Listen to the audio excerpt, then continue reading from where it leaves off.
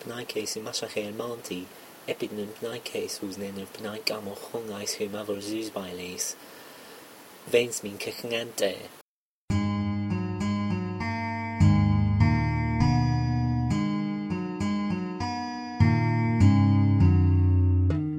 Welcome to Conlangery, the podcast about constructed languages and the people who create them. I'm George Corley. With me across the pond in England is Bianca Mangum. Hello. And with me a little bit closer, but still very far away, in the great state of Wisconsin, is my good friend, Professor William Annis. That's hysterical. Hello. I'm not a professor of anything. I know, you're not a professor, but you sound like one on the radio. But I play one on TV. Yeah, I will choose not to take that as an insult. No. How would that be an insult? I love William's radio voice because he sounds like a professor. He sounds like he knows what he's doing, and he does know what he's doing. Yeah, I put on a really convincing act. Maybe not like an Indiana Jones professor, but the normal kind of professor. If I had a whip, I would hurt myself. I'm pretty sure my last thoughts on this planet is going to be, William, you klutz. Or possibly, that's going to smart. Oh, dear. Why I've never broken anything. Me? I've just sprained stuff. And speaking of hurting things, I'd like to give a special shout-out. One of our most active listeners, I think, he sends in a lot of stuff, Copa de Sal. He recently had some blood pressure issues, understatement. And he's out of the hospital now. So I hope you're doing very well. And I'd like to tell everybody out there, make sure to check your blood pressure once in a while, because as he stated, hypertension is murder to the kidneys, among other things. Among other things. And I think we should have a translation challenge on that phrase, by the way. High blood pressure is murder on the kidneys? Yes. Okay. I prefer hysterical as a funny word. So, William, you had something you wanted to mention right off the top. Some clever linguists had a conference years ago in Germany, I think, all about things that were very rare typologically. And one of the papers talked about a valence-changing suffix in the Wolof language, which I just loved. So I'm going to explain it as though it were in English, but because nobody knows Wolof. So imagine that there's a suffix, which we will pronounce crunk, which can go on unaccusative verbs, especially statives. So things like orange, to be orange, or to be cranky. So when you use this suffix, you get something like orange crunk. And what that gives you is a transitive verb that means that the subject possesses something that participates in that quality. So I orange crunk a t-shirt means I have an orange t-shirt. Yes, that's great. Isn't that great? That is quite nice. It's very, very rare kind of thing, which is surprising to me since it seems No, it made so much sense. Like sometimes with the rarer things, it takes a little while to wrap your head around it, but that made perfect sense. Yeah. One thing though, I wish you had said cunning linguists instead. Oh, well, that's interesting. Anyway, it's an old joke. A very old joke. It's like the one linguist joke I know. What about the pulmonic ingressive nasal fricative? What is it? Is that some sort of snort? Yeah. Mm-hmm. That's not an actual linguistic sound, but people made an IPA symbol for it that looks like a pig's snout. Anyway, that was the worst murdering of a joke ever, wasn't it? Anyway, one more thing I want to mention before we get into our show. We did a poll, and it looks like most people are cool with us occasionally featuring NatLangs, natural languages, instead of our featured conlang segment. And a bunch of people also made other suggestions, and we thank you for all those suggestions. We'll be considering doing different things with that in times when we're like running short of conlangs to really talk about. So Yeah, there were some good ideas. I like the suggestion that at least a few conlangs could probably handle being discussed more than once, spread out over 2 episodes. Oh, Yeah. for sure. Like those big ones we did back to back. Yeah. We could Yeah. definitely spend 5 episodes on those. My Yeah. thought on that is I don't want to do it back to back. But I would revisit some of those, like later on. Well, I know we at can least talk one about- of them's being revised right now, so it may be worthwhile to go back to it eventually. Which Yeah. one? Siwa. Oh, okay. Yeah, we could go back to Suwa even if it wasn't being revised Yeah. because we didn't talk about everything. I think now we can actually get into our main topic, which is William's crusade against emphasis, is what I have in the doc.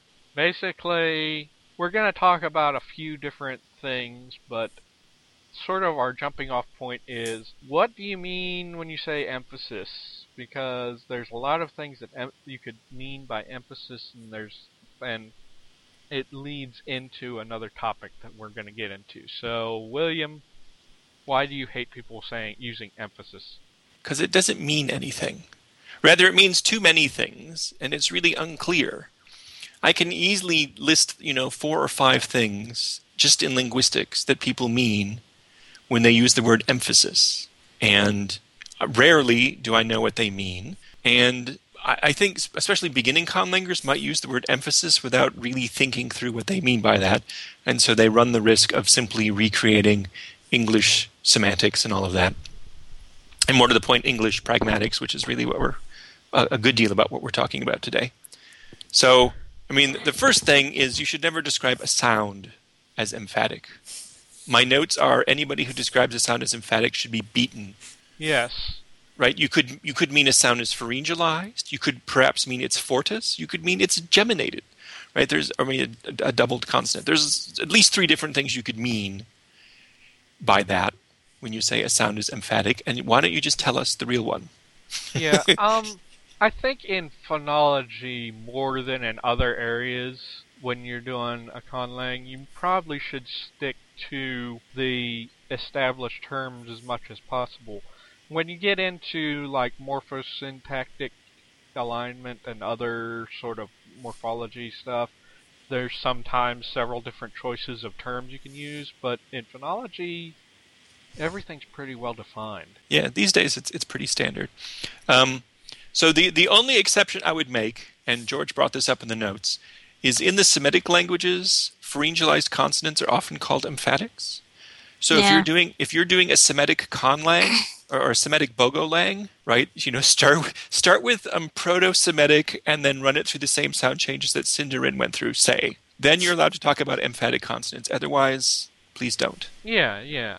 That's interesting because I think somebody's trying to use Hebrew to flesh out Tolkien's Dwarven, but I don't Right. know Yeah. if that But has anything- that's standard in all the Semitic languages to describe that series of pharyngalized consonants as emphatic. As long as you know that's a standard term in the field of Semitic languages, Right. use it in that case. But if not, That's it's very kind of- confusing.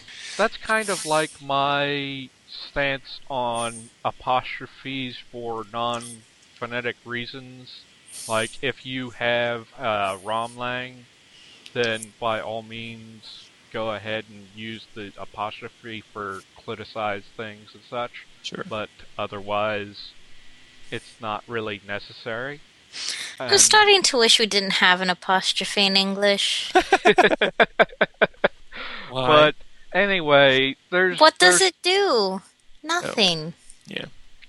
There's a lot more to what people call emphasis than the phonological aspect. You mentioned in your notes, William, there's a whole lot of sort of pragmatic and semantic things that are called focus in languages, or called emphasis, Right. which leads to focus. But yeah, Right. So typically when people say something is emphatic, like at the word level or the sentence level, they mean one of 2 things. They mean what's usually called focus, which can mean multiple different things, or possibly they are talking about particular kinds of topics. And by topic, I mean topicality, the grammar, not the top level, theme of discussion, but, topic as the grammatical feature. So typically when people say something's emphatic, they mean it's focused. What can focus mean? And that becomes complicated too. You can mean something is especially relevant or important. You can use the term focus to represent something new, some new discourse topic you brought into the sentence is typically falls under focus, however focus is marked in your language. Or you could mean contrastive focus, which means you're either correcting or pre-correcting what you think your listener understands, right? So I'm trying to think, did Bob go to the store yesterday? No, Jane went to the store. So that's contrastive focus. I'm saying it wasn't Bob, it's Jane. I'm correcting a piece of information. And in English, these things are almost always represented prosodically, which is also very confusing, right? It's just, you say the thing, it's tone of voice. Yeah. And that probably makes it a little difficult for people to pull out of English, because it's not something that you can really see very visibly if you're a native English speaker. Like, you kind of have to have somebody explain to you that stress works this way in English, because you can't really see, since there's not really changes in word order or anything. Typically. Yeah. There's weird clefting things you can do. It was Jane who went to the store? Yeah, you can do some syntactic changes, but I think most of the time it's kind of hidden, and you kind of subconsciously get it without knowing what's going on. Exactly. And in fact, while I was doing some research for this topic, I saw some papers where in multiple languages, if you ask people to remember the participants in a discussion, like if you tell people a little story, or you give them some sentences, and then you ask them questions about that later, they're much more likely to remember things that were focused. Okay. Right. So not only are we producing focus pretty easily, but we are primed to attend to it and to remember it. Mm-hmm. So it's kind of like it's ingrained, and you listed a bunch of different types of focus in here. Right. And such. You mentioned that, salience can be one thing, novelty. Sure. That strikes me as something that very commonly gets different sort of grammar, actually. Exactly. Introducing new discourse topics into a conversation is usually handled in all sorts of funny ways. For example, and most of us don't think about this, a sentence like, "A man helped me cross the street yesterday," is extremely unusual. Uh-huh. It seems perfectly grammatical. Why is it unusual? Because we don't introduce, especially human beings, that are indefinite as the subject of transitive sentences. Yeah. We don't? We do not. In fact, it is so unusual in normal everyday speech that in some languages it is impossible to say the sentence. Well, if you think about it, it is unusual. If I were writing something and I had something like that happening, I'd probably, if the man was important enough to really care who he was, I'd probably start with some description of that guy before I mentioned him. Well, typically in a normal conversation, we'll either say what we're doing and then describe the details, or we'll introduce him with, there was a guy and he helped me. Right, so you introduce the new person, which is typically focused, and then you say what they did. Yeah.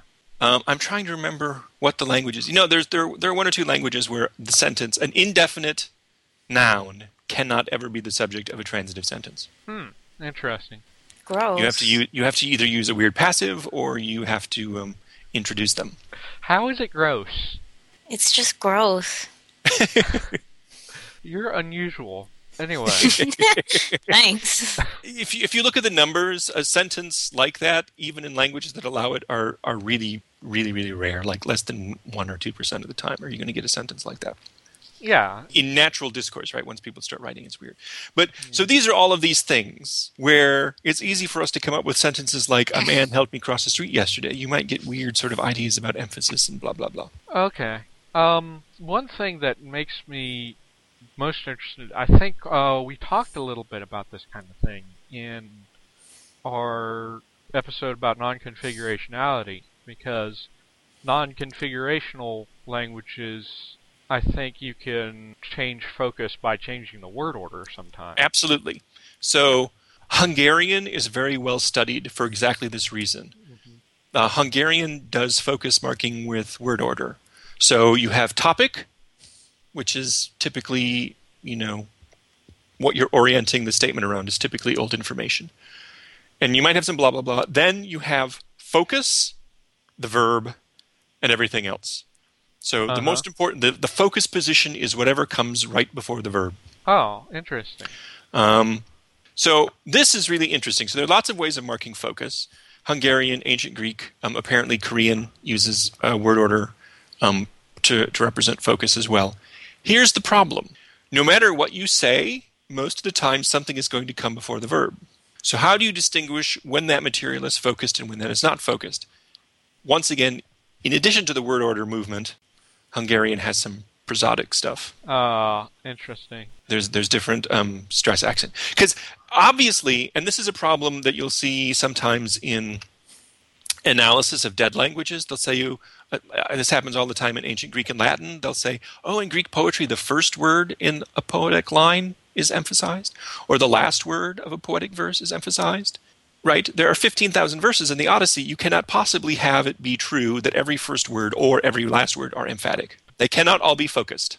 The same is true in Hungarian. Every single word that comes before a verb cannot possibly be focused. So you have to beef that up with some things. So if you tell me in your conlang that this or that word order is emphatic, you had better explain to me exactly in what situations it's emphatic, because if that word order can appear in other circumstances that do not indicate focus or emphasis or whatever you're telling me, I'll be very confused. That reminds me that I need to rejigger some things in Airuyo, because I started with the idea of putting things at the end of the sentence when the default order is SOV, but if you put stuff after the verb, and I'm thinking really I should call that a focus position after the verb, and maybe also put topics at the front. I don't know. So that would give you Latin, and with a little less flexibility, English. In English, we tend to shunt, especially contrastive focus and what we might call announcement focus, off to the end of the sentence. But one question: the focus, does it have to be any particular grammatical role? Well, in a non-configurational language, your focus can be anything. Okay. In English, I can shut adjectives down there too. Sure. In English, it gets a bit weird. We have to do strange clefting things if we want to focus this or that. They may not naturally go. Subjects especially. I saw a big round ball which was green. Right? Right. English has some annoying need where this stuff is regarded, I guess. Well, and it's true of any language with a pretty fixed word order. So let's go through some of the ways focus can be marked. It can be just prosodic, like, I saw him Wednesday. It can be movement. It was Wednesday that I saw him. And other languages have a little more flexibility with their movement rules. You can have focus particles, either coming before or after the word. We've already talked about word order and the weird problems that presents. Some languages have special verb marking. So both Coptic and Pular, which I learned about today, use different kinds of conjugation when the default word order is deranged for focus reasons. Okay, I see. And Pular is fun because it has yet another verb form for when the verb itself is focused. Okay. So, I did see him yesterday, or I saw him yesterday, that sort of stuff. But in both the case, well, I can't remember the Coptic offhand, but in the Pular case as well, you have both special verb marking and movement. So it is almost always the case that focus is indicated with a mix of things. Okay. Especially there's going to be prosodic weirdness, which most people don't think about for their conlangs, but that usually seems to be involved. Okay. It seems like the more nuanced you get into these things, the more has to be done. Yeah, it's sort of... anytime you get into pragmatics, it's always Pragmatics is quite wonderful and annoying. it's always kind of head-breaking. Not only on the one side, figuring out what exactly you mean to put down, because it's so dependent on context. You have to like almost make up examples of a whole scene or something. Absolutely. Things like, yeah, I hate that worst of all. This is emphatic.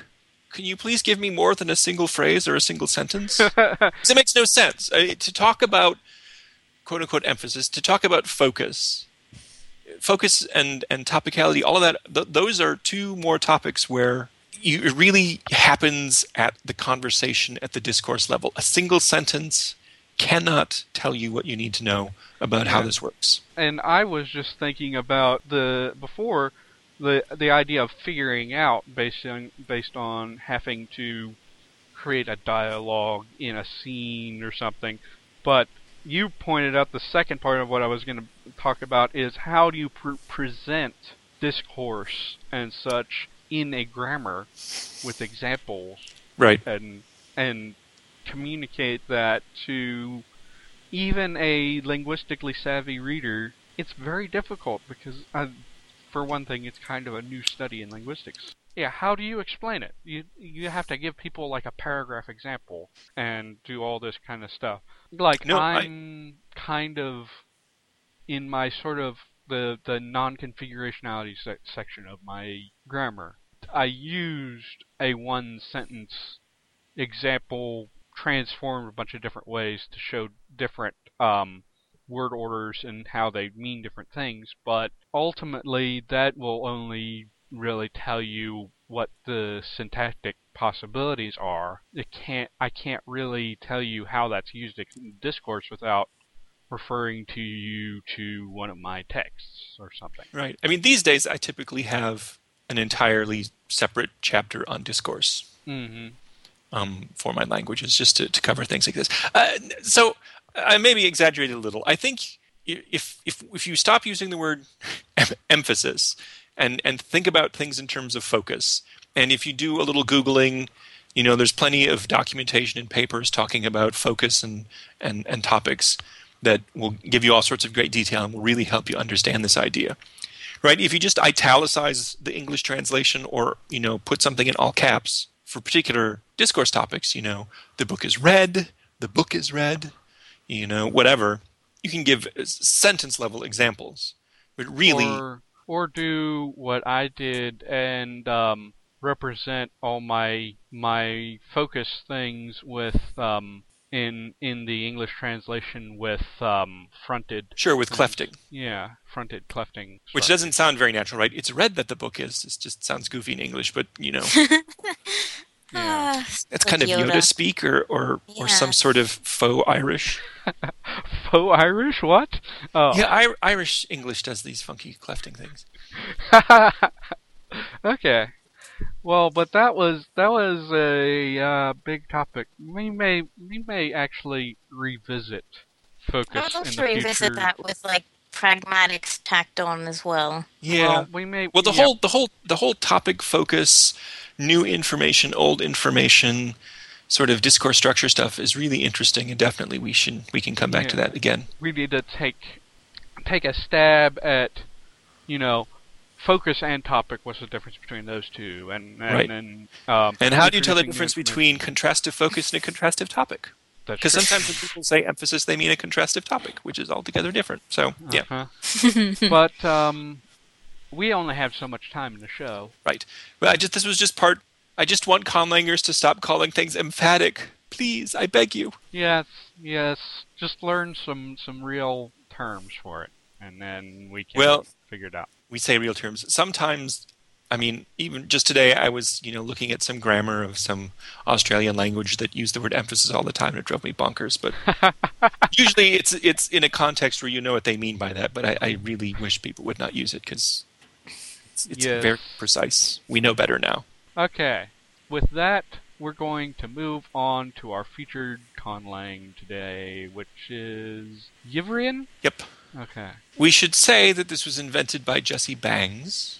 Bangs. Who is famous or infamous for what he calls the Art Langer's rant. Back in 2002, he made a post to the mailing lists called "Lighting Some Flames towards Conlang Artistry," which I remember the response to that post very well. It was a very heated debate. So, and he's worried about the idea of sort of conlanging schools, people who care about naturalness and blah, blah, blah.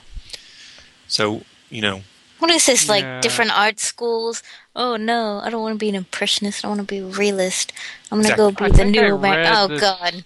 I think I Ugh. read this, and there's some points that are okay, but there's some that I don't agree with. But anyway, that's I always not wondered what what we're gonna talk about. pontillist conlanging would look like.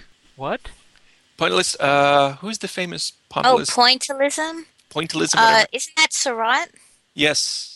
Yeah. I actually was looking at the point. Like, I went away last weekend. No, 2 weekends ago. I don't know anymore. Anyway, I went away, and the hotel had like a cut-in part of his most famous painting that they show in like Ferris Bueller. Anyway, I was looking at it, and I could not sleep for like 2 hours because I could not remember his stupid name. And of course, I didn't even have the internet to look it up. I was so mad. Anyway, try to imagine a language like that. That sounds like an isolang where you just get the little bits. Yeah, little dots. Anyway. We've confused George terribly. Yes, Back to Yvrian. I'm not sure exactly what you're talking about because I'm not into philosophies like that. But anyway, Yvrian. it has nice sort of website grammar. Yeah. The organization's fine. I haven't really had a chance to look at it. I think I looked at it a long time ago, and then small children came to my house, and I had no time to review it. I hate when small children come to my house. I love small children. Well, you can keep them all. I despise children. Man, well. You can teach them Klingon. Anyway, I So- don't- I don't know. I don't want to teach myself Klingon. all right, so pick something else. But anyway, you can teach them my languages. I'm trying to find What a are we definition talking about? of this contradictive thing, Me which too. I'm guessing is a case. Yes, but the it- contradative. Contradative. I don't know. Oh. Because he says that's described in the syntax section, but there is no syntax section. Oh dear, we have another one of these incomplete content lengths It's with not no under syntax. verbal. Well, it seems to be on the nouns rather than the verbs. Right. So the nouns are interesting because, or I think they're interesting because, the case marking is a mix of suffix, prefix, and circumfix, Mm-hmm. which is highly unusual in natural languages to have that sort of mix. Yeah. I'm much more used to Usually- seeing verbs that have a weird mix of prefix and suffix marking. This seems less likely to me for case marking on nouns. Yeah, well, verbs have a bunch of different things to mark, whereas nouns, I mean, I can What's the word concoct you're a talking historical scenario where you would get some suffixes and some prefixes, but I would expect them to do different things, though, not all be cases. well, maybe. Yeah. I mean, we've got the nominative. Who cares? The ablative and the dative are suffixes, and the genitive is a prefix. And I can easily see that sort of marking being the result of a preposition that got glommed onto the noun over time. Oh, okay, yeah. The circumfix is weirder, which involves both a case marker and a glommed on something. But it's not. If it is, it seems to be based off the regular dative, and it's like they tacked on the contra part to the front. Yes. But I really want to know what a contradative is. Me too. I couldn't find out. I mean, he's got some really nice large texts, but there aren't interlinears, so I don't. Right, Yeah, have I no way to can't. go. So his noun classes are some funky mix of Indo-European, and frankly, they look to me like Caucasian languages. You have a mix of case marking and various kinds of ablaut going on in some cases or some situations in some noun classes. And then you've got the K-class nouns, which have a double S most of the time, except in the dative and the contradative when the double S turns into a K. So the word for song is vassa, but the dative of vassa is vakosa. Okay, yeah. And then an even less common class that ends in ind, which disappears entirely for two cases. So it's a plausible mix of different kinds of noun torture. Yeah. He also has a great deal of verb morphology stuff in here. He has voice suffixes, and he has past, present, future tense. That's all. But it has, and I'm not sure about what this phase thing is. I think it's just affirmative, negative, and dubitative. No, that's not phase. Oh, that's what polarity? What? Yeah. I think is it aspect? Right. I think of Navajo again. We've got cross-cutting aspects. We have we've got straight up aspect, and then we have the inchoative, the continuous, the cessative, and the perfect, which he's calling phase, but are simply refinements of the rest of his aspectual system. So he has complicated aspect in addition to tense, which is interesting. Yes. Yeah. And, of course I love that he has, 1, 2, 3, 4, 5, 6, 7 moods. This is looking. I don't mind the moods. I don't like the prefixes he chose from the moods. Kotoso, Rodomovo.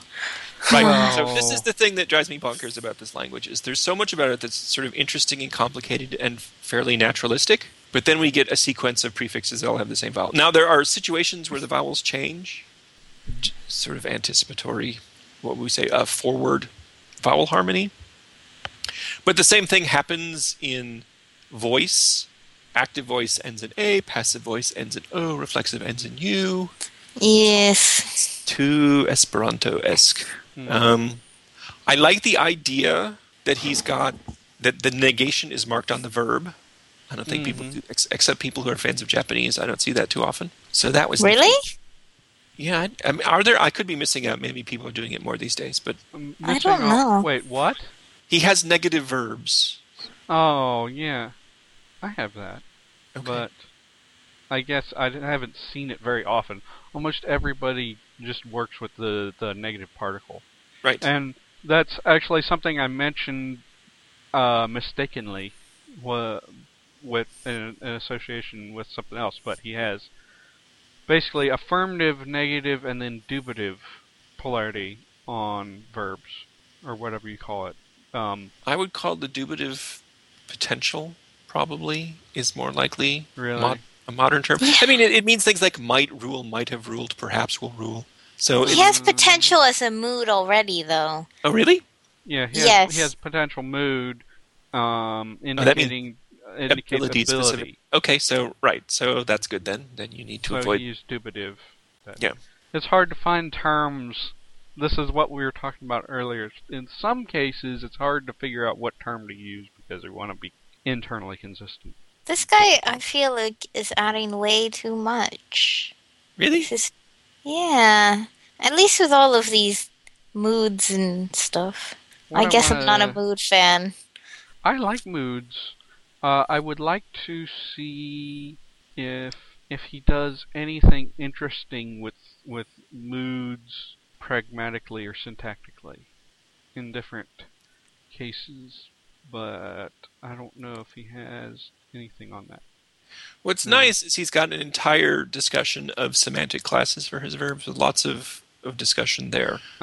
Big walls of text, which scares some people. But I appreciate that. Again, I think it could use more examples. But it's nice to show that people have been thinking about these things. Mm-hmm. Yeah. Eventive, stative. Yeah, he has a nice little chart about these verb classes. And he talks a little about some of the semantics of aspect. I don't know. Anything else? Did you guys see anything else that stuck out at you? He has enormous texts in the language. Huge. Yeah, I really wish he had put some glossing, because I was like, oh, look, he has these nice texts. Nothing. So clearly he's been at this for a while, and he's done a fair amount of translating. Unfortunately, it doesn't really do me any good, because I haven't learned his language, and I'm not going to. Yeah, I can't find a word list either, which is disappointing. He doesn't even have like any sample sentences either, because I want to know what the hell a contradative is. It's gonna bother me. Yeah. Oh, this is interesting. Looking very quickly, I usually look at the phonology first, but I just noticed that he had some very interesting allophony stuff going on, which, you know, if you're gonna be good with phonology, you put allophony in there. Oh, And apparently I had Googled it. Someone asked him what a contradative was. He says, sure, the contradative is a variation on the dative that is used for arguments that are harmed by the action. Usually it is only used in oh, cases where the dative would also occur. is there a term, another term for that? Yes, we have benefactive and malefactive. Maleffective. Yeah, maybe he should change that. But if it See, every time I hear contradative, I think contradance. So I imagine little yeah, you mouths, called it something different at the square start. dancing. So that's that's So- another interesting situation where like I mentioned, I think last time, that Vietnamese has multiple ways of marking the passive. One of which is to say that the receiver of the action, got a bad deal out of things or was unpleasantly affected. So this is interesting that he's got an entire case just to mark that. Well, aren't there? I think aren't there natural language that has a maleffective. Typically, I'm used to it being the same as the benefactive. You just have right. You just have to interpret. I mean, if the verb described is inherently unpleasant, then you take a malefactive interpretation. Yeah, I think okay, that was one of my favorite things about the language I killed off, was that to kill, so you'd have agent kill, and then the person being killed was in the benefactive. And it just and I was like, alright. Right, and that to me is expected.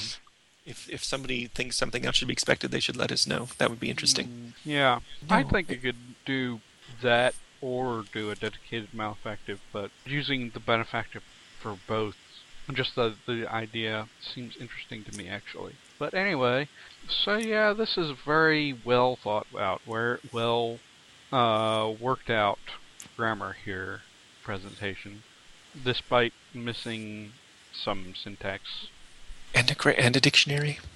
Oh, a dictionary would be good. He has an enormous poem of wisdom literature. Mm-hmm. The 99 Sayings. He even concocted a gnomic poetic form. Neat. It's called the 99 Sayings. Again, no glossing, which is vexing, but whatever. Yeah.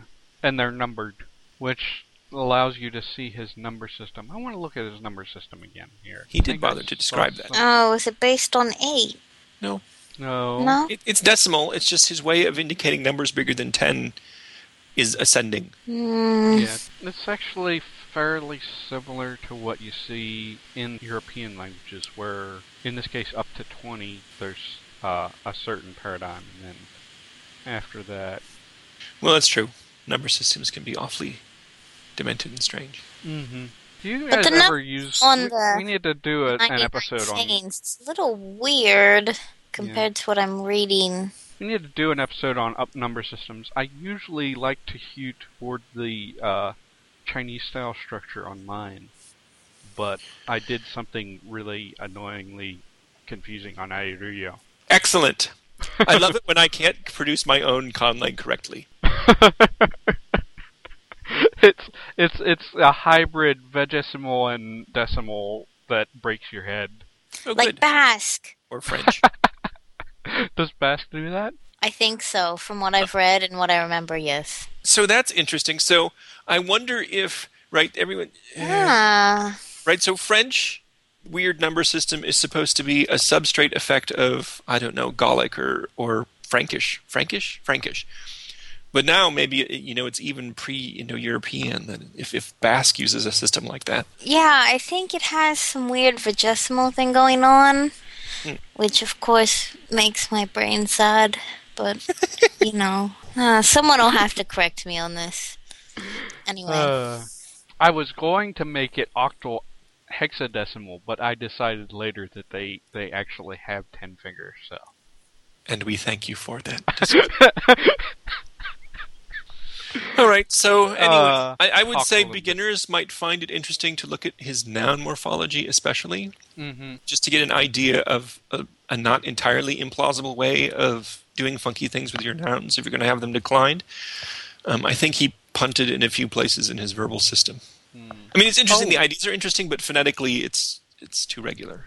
One more thing. I don't think about this very often, but he has adverbs that have inflections for degree. Mhm. So I rarely think of adverbs as having any sort of inflection at all. I usually just leave them.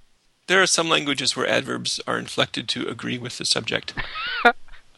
Wow. We can talk about this another time. Anyway, so yeah, Yvrian's neat, and I think everyone who makes sort of artistic conlangs might want to read his Artlanger's rant. Yeah. Not because you might agree with him, but just to think about the issue. Different things and What would a things about cubist different- slang look like? Lojban. No, I think that's giving too much credit to Lojban. I actually like cubism sometimes. Okay. But I'd never like Lojban. What would expressionism be? Oh, expressionism. It wouldn't be quite like Tokipona. That would be just like No. abstract. It would have to be something that paints in broad strokes, but it's still realistic enough that you can get it. Yeah, I think it would be some Elvish language. Welsh. Well, jeez. No, I don't know. The original Elvish language. I would put Elvish languages, a lot of them with sort of romantic. Yeah, now that you mentioned that's right. The elves are definitely depressed romantics. No, they'd be something stupid like. Well, that's more an architectural thing, but more like Baroque. No, Baroque. No. That would be stupid Elvish crap. Baroque would be probably people who do historical conlangs with heavy sort of derivations for over 1,000 years and extreme details and everything, and also develop poetry for it. Yeah, that's Yeah. the Zompist 5 pages of sound changes. People are the Baroque. Yes, because that's what Baroque is. It's enormously complex and requires Yeah. a lot of education to understand. So I tend to ignore those. They tend to be quite boring. I find them exhausting. But anyway, So, I have Anyway. some feedback that I can throw in here. feedback. Yes. Have we done this feedback before? From Robin? No, I don't think so. Okay. Well, this is an email from Robin. He said, I wasn't sure where I should leave this little message, but I just had to say something. I'm a beginner when it comes to conlanging. Truth be told, though I've been writing about my con world for years, but I was using a truly bastardized version of Esperanto for one of their languages. I have since scrapped it to start fresh and think of myself as a true beginner. Yes, you are a true beginner. Cue David Bowie song. I tend to let my love for Japanese guide the way a bit too much, though I was kind of scared of infixes. But I made myself go through Bianca's Inyauk lessons yesterday, and they really are pretty interesting. She and William did say it was true. Glad I took a chance. Yeah, infixes can be interesting. I also wanted to say how much I appreciate episode 15 getting out of creative ruts. Blending natlangs is what I think of to get out of it a lot. I also look to specific words out of a bunch of languages to see what I like best before adding to the lexicon. It takes a while, but feels more personal than using a word generator for all your words. I love this podcast. I like knowing that not all my ideas are crazy. That, looking at all different languages, is a good, actually a very good lexicon generation technique. I prefer, now that I've gotten used to doing it, I prefer to generate a giant list from awkwords and pick and choose, but, this looking at different languages and picking and choosing is cool too. I tend to look at different languages to pick and choose semantic range and how different ideas are expressed across lots of different languages. For me, that's the most interesting part. I don't typically borrow the sound of a word from different languages. That almost always happens from scratch. That's a good idea, doing the semantic range. That will keep you from relaxing English, basically. Right, exactly. And it's interesting to see how different languages do it. Mm-hmm. Well, that's sad, though, that she learned a language that Bianca just killed. Well, you nominally killed off Inyauk, but it's still going to be online forever, right? Okay, so going back to the semantic range thing, a good way to do that, I like to go to Wiktionary, go there, look up whatever you want to like translate, and then go down, look at all the translations, and there will usually be at least one or two languages that will have multiple things there for you to be able to see the different ranges that they have. That's a good idea. I like that. And going back to Nyaq, yes, I did kill it off, but it will still be there and like immemorial to itself. Yeah, well, it's no, I think I'm glad it's staying up because I think it is an excellent thing for beginners to look at because it's not Esperanto. You've got various kinds of allophony going on, especially with the vowels and a different kind of grammar. So I like that. Yeah, thank you. It is kind of for beginners because that was my first conlang, which, you know, I think is one of the reasons why I have grievances with it now. But it's simple enough to start with, but there's some fun things going on. You know, I was resistant to thinking about this before, but maybe in the future, sometime we should do a bonus episode where we actually review each other's conlangs. Each pick. An entire episode of, well, not an episode, but, you know, focusing on one of my old conlangs and everything I did wrong, or everything or that I now consider to have done wrong, might be useful. I mean, normally, you know, George, we've avoided talking about we mention our languages, but we don't want to do a whole episode about our languages. It seems kind of goofy for us to do, but to workshop old ones that have problems that we might want to discuss seems worthwhile. That works. It's kind of, well, I do have old languages, but they're not online anywhere. I'd have to actually like post what my terrible crap is. Yeah, that would be sad to present a nice layout for a language you've given up on already. Yeah. How would you even get the effort to do that? I think that's when I decided to give up on Nyaq. I didn't have the energy to continue with the grammar anymore. Just because when I was writing it, I was at the point like, I don't like this. There's much better ways to do this. And I just wanted to work on something else instead. Well, that's great. I mean, you know, I'm one for like keeping all my stuff and then revisiting it later. Yeah. Which is what I did for Airuyo. In fact, I wrote in the preface to the grammar, which should be coming up soon if I don't decide to add 3 more sections to it again or something. But I wrote a preface that included some of the history of it and where it started, which is very different from where it went. I didn't go into details, but where Airuyo started when it was called Errol was a different. It was a different Conworld concept, definitely, and I made some major changes between there and here. But anyway, I think we can wrap this up. Bianca, do you have any words of wisdom? No. I want. You had wisdom earlier. Yeah, but I used it already at the beginning of the show. Yeah. I used it too early. Be wise and save your words for when they're important. Yeah. And William, do you have anything? Yeah, I translated a phrase I liked a lot into my current language. Wela tuhta se kekupe nin ayerin, which means silence never sounds bad, which was advice to a composition student. Okay. Right, and we do this in languages too, right? We want to cover everything, and we do too much. I think sometimes you get the kitchen sink effect. So sometimes you don't need to specify. You just step back. You don't need 12 moods. Step away. I think, like, I'm a fan of saying sometimes it's not what you have, it's what you don't have. Yeah.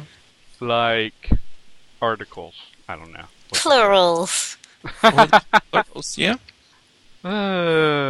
Well, and with that, I'm going to say happy conlanging. Ta-da. Thank you for listening to Conlangery. You can find all our episodes and show notes, as well as subscribe to our iTunes or RSS feeds through conlangery.conlang.org. You can also like our Facebook page or follow @Conlangery on Twitter. If you would like to contact us with corrections, comments, questions, or suggestions, or even suggest your own conlang as a feature, please email conlangery@gmail.com or call into our new voicemail line 304-873-6281. We also have a handy suggestions form on our site. Our theme music was created by Xander Vadeus.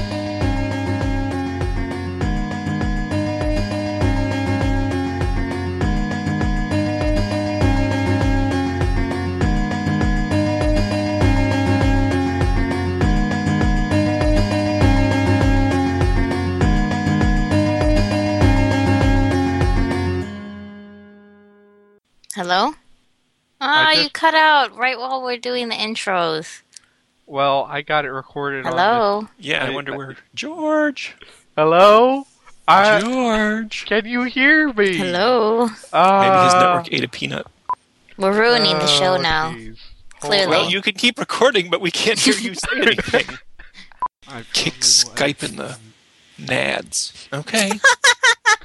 I don't think our listeners need to hear us going, hello? Hello? Hello? Hello? Oh. You're going to have to edit this episode so Yes. much.